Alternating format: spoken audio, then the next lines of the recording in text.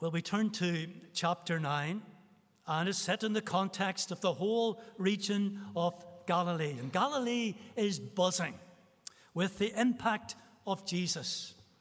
We read in chapter 4, if you turn to that in verse 23 and following, that Jesus went throughout Galilee, and the news about him spread like wildfire through Syria, Decapolis, Jerusalem, Judea, and the other side of the Jordan.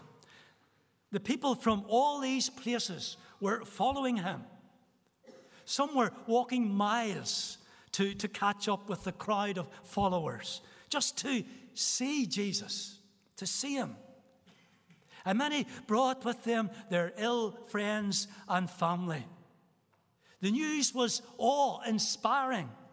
People were bringing people with all kinds of diseases, ailments, mental, emotional, physical.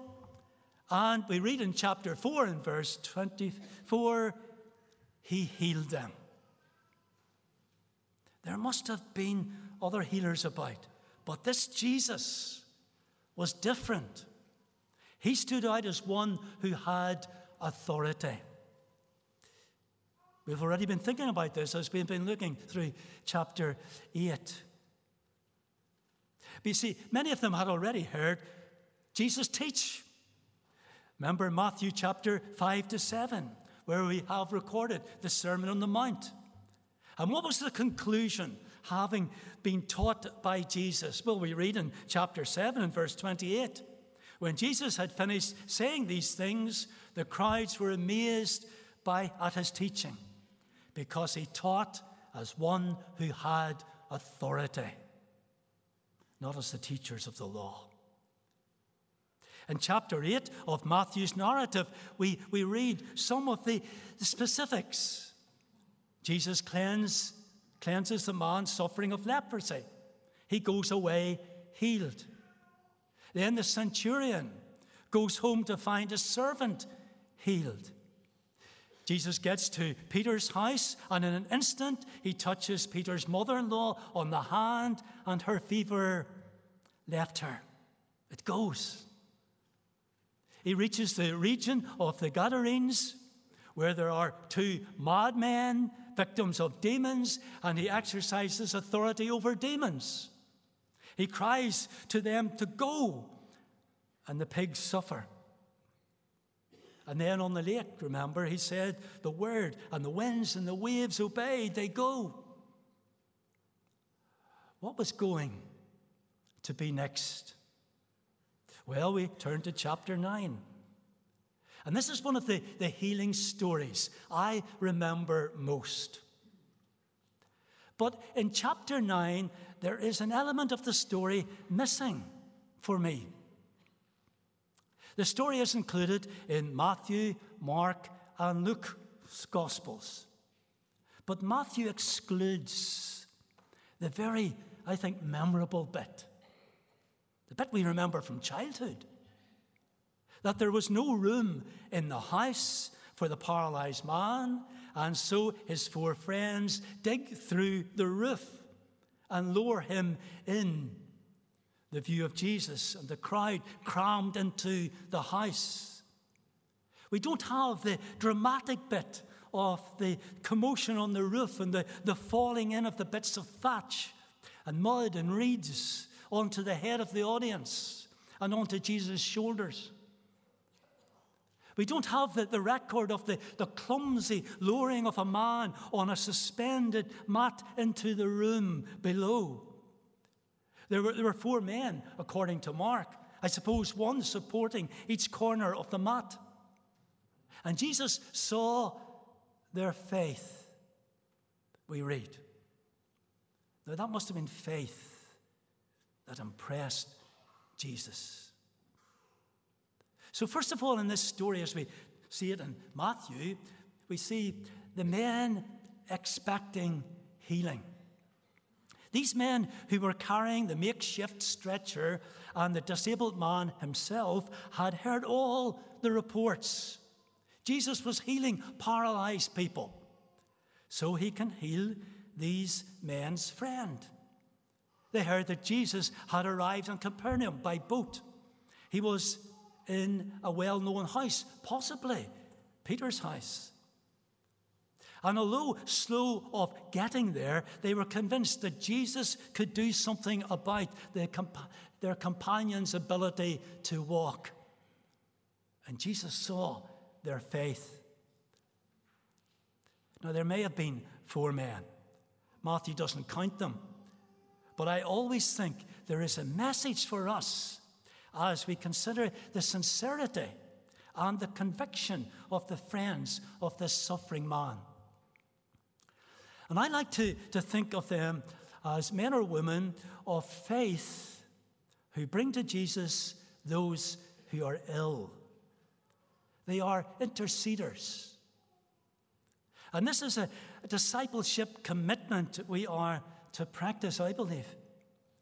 To pray for those who are ill, to intercede, to bring them to God for healing, to intercede in prayer. And this, I believe, is something we are to be committed to. And this is a ministry of the church, to pray for all who are ill, to carry the ill person to Christ, just like these men in the story, like the 4 men, to expect Jesus to do something about it. Now, Christ's answer might not always be immediate physical healing, but there's often emotional transformation and spiritual healing. The friend who knows you are praying for their healing is comforted. Now, secondly, in the story, we see the audience is bewildered. The paralyzed man was brought so that there would be visible change, not invisible change. The immediate response of Jesus wasn't what they expected. They expected to hear Jesus say the word, and the man would be healed. They expected some action by Jesus, maybe even some kind of dramatic display of his ability to heal. But Jesus says, take heart, or cheer up. Your sins are forgiven. This man hadn't come to repent of sin. He came to be healed. This wasn't what they imagined. And why was the man paralyzed? How long had he been disabled? What had caused his terrible suffering? He was reliant on his friends for too long. He wanted delivered from his limitations. Was there a hint here that it was sin in his life that caused his paralysis? It was believed that a person's illness could have some correlation with sin. But it was also refuted. For example, in John chapter 9, Jesus saw a man blind from birth, and Jesus refused to explain it was because of the sin of his parents that the man was blind from birth. Now, it may happen that sin in someone's life, a sin that has never been addressed, could have some bearing on an illness. But we don't recognize illness, though, as punitive. There was no suggestion that there was a correlation between the man not walking and a sin. But there is the truth here that there was underlying sin, the invisible. Because you see, sin is the problem for this man and for all men and women. It wasn't that Jesus was unconcerned about the man's physical condition, but he was concerned about the man's need for forgiveness. The man came for healing, Jesus says, son, your sins are forgiven. And surely this is saying something to us. There's nothing more important than our relationship with God. Nothing more important than that relationship. And dealing with sin that separates us from God, that stands between us and God. There's nothing more important than our need for forgiveness. Sin is our greatest predicament. And it seems today, sin is no longer a great burden in the world that we live. People are able to set their own level of morality, and it can explain many a sin away. Is there such a thing as right and wrong? Sometimes we ask. What is truth? What is proper behavior? All kinds of actions can be justified. And even at times, the church seems confused over what is sin and what should be upheld. We don't know what the paralyzed man's sins were, what kind of moral life he led, what obsessions he had, how he treated people, how he treated his wife if he was married, how he treated his money, how he paid his taxes. Were there sexual sins? What was his idol? What did he put before God? How hypocritical he was as a Jew. How truthful he was. How manipulative he was. How unpredictable he was. How vicious he was in his speech or in his actions. We don't know. He might have been sympathetic towards Jesus, and we see this in the story, and willing to accept the good news that he was hearing, that was being told, but he needed forgiveness of the sinful life he lived. Jesus saw his need for forgiveness. His life was to be transformed first and foremost through the forgiveness of his sins. Now, I trust you don't deny your need for forgiveness.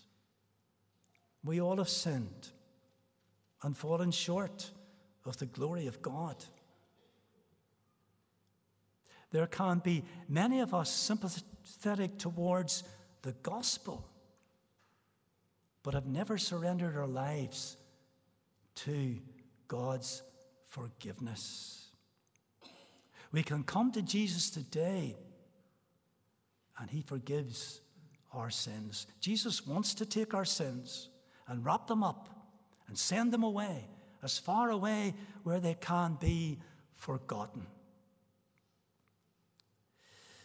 It's amazing in this story of forgiveness, Jesus welcomes the man as he is, just as he is. And this is grace.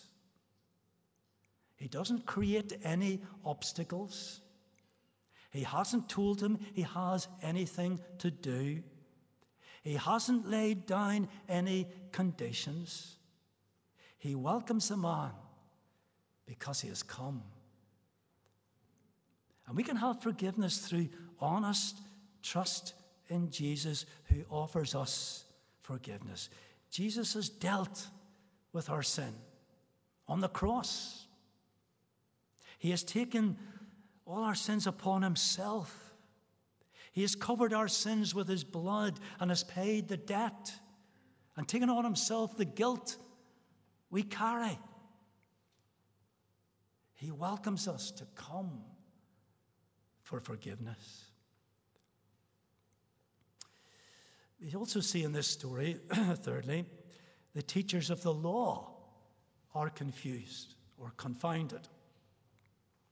The crowd was confused, and the teachers of the law were skeptical and judgmental. They accused Jesus of blasphemy. Who does this man Jesus think he is? God. Does he think he's God? They saw Jesus as dishonoring God by his claim to forgive sins. He was blaspheming. And according to the Old Testament, the penalty for blasphemy was death. See, those who represented the religious establishment here opposed Jesus. Those who you think might be supporting him are against him. They were being challenged by the behavior of the Nazarene, who was attracting big crowds. Their authority, centered in the temple, was being undermined. They taught only God forgives sins. And so we see here that this is the beginning of it in Matthew's Gospel, the beginning of a campaign against Jesus, of sniping at him, attacking him. They weren't prepared to accept Jesus was the Son of God. And it's not surprising Jesus knew their thoughts. He knew by their sneers. Contempt was written all over their faces. But Jesus also knew the hardness of their hearts. And Jesus is able to look into our hearts. And Jesus turns to the teachers, those who should be able to answer the question, which is easier to say, your sins are forgiven, or say, get up and walk. These men should have been able to answer that question.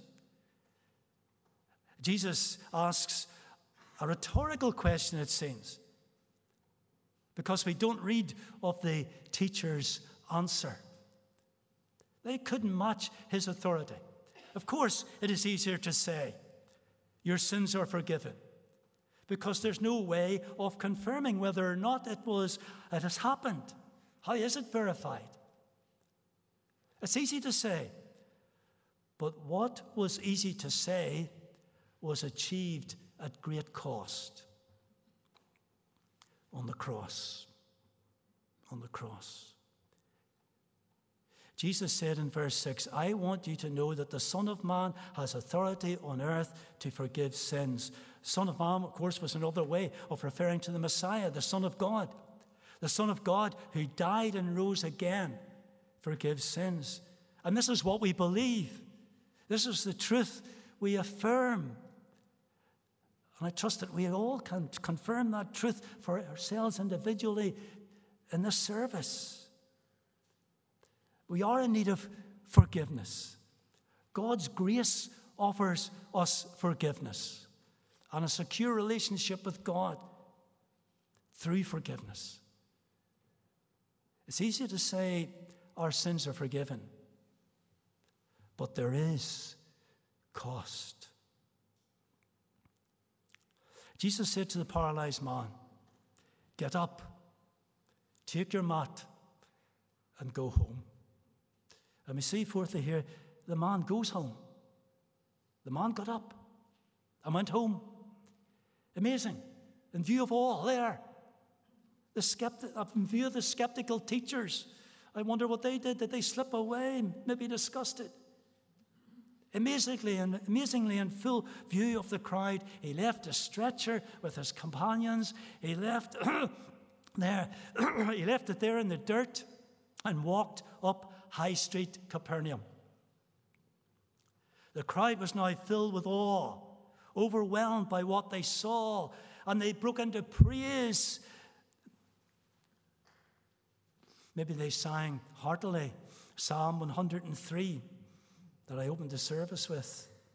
Praise the Lord, my soul, for my inmost being. Praise his holy name. Praise the Lord, and forget not all his benefits. For he forgives all your sins and heals all your diseases, who redeems your life from the pit and crowns you with love and compassion and satisfies your desires with good things. What praise they must have been able to lift. And Jesus tells the man to go home. And he goes home forgiven and healed, set free. This Jesus forgives sins, and on this side of the cross, we trust Jesus. We are set free. Our sins are forgiven as we turn to Jesus through faith, that he has taken our sin upon himself on the cross. He has taken our sin and cast them away. So we must repent, turn our back on them, and we are healed. There's a deep healing. The stain is washed away. The guilt is quashed.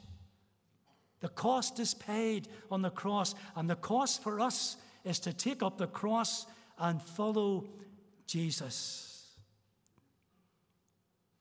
To go home. To go home. The man went home. And our home is where our family is. In a strange way, our home is where our workplace is. Our home is where we meet with people, or where we do things privately and alone, where we deal with conflicts and differences with people. To witness, our home is to witness to our forgiveness. You see, it is where we exercise forgiveness too. And so we can sing, as we did in our first hymn today. And as he stands, and as Christ stands in victory, sin's curse has lost its grip on me. For I am his, and he is mine, bought with the precious blood of Christ. I trust that as you're here today, you have that living relationship with Christ. Your sins are forgiven. I trust that you can say, the curse has lost its grip on me. For I am his, and he is mine, bought with the precious blood of Christ. Let us pray.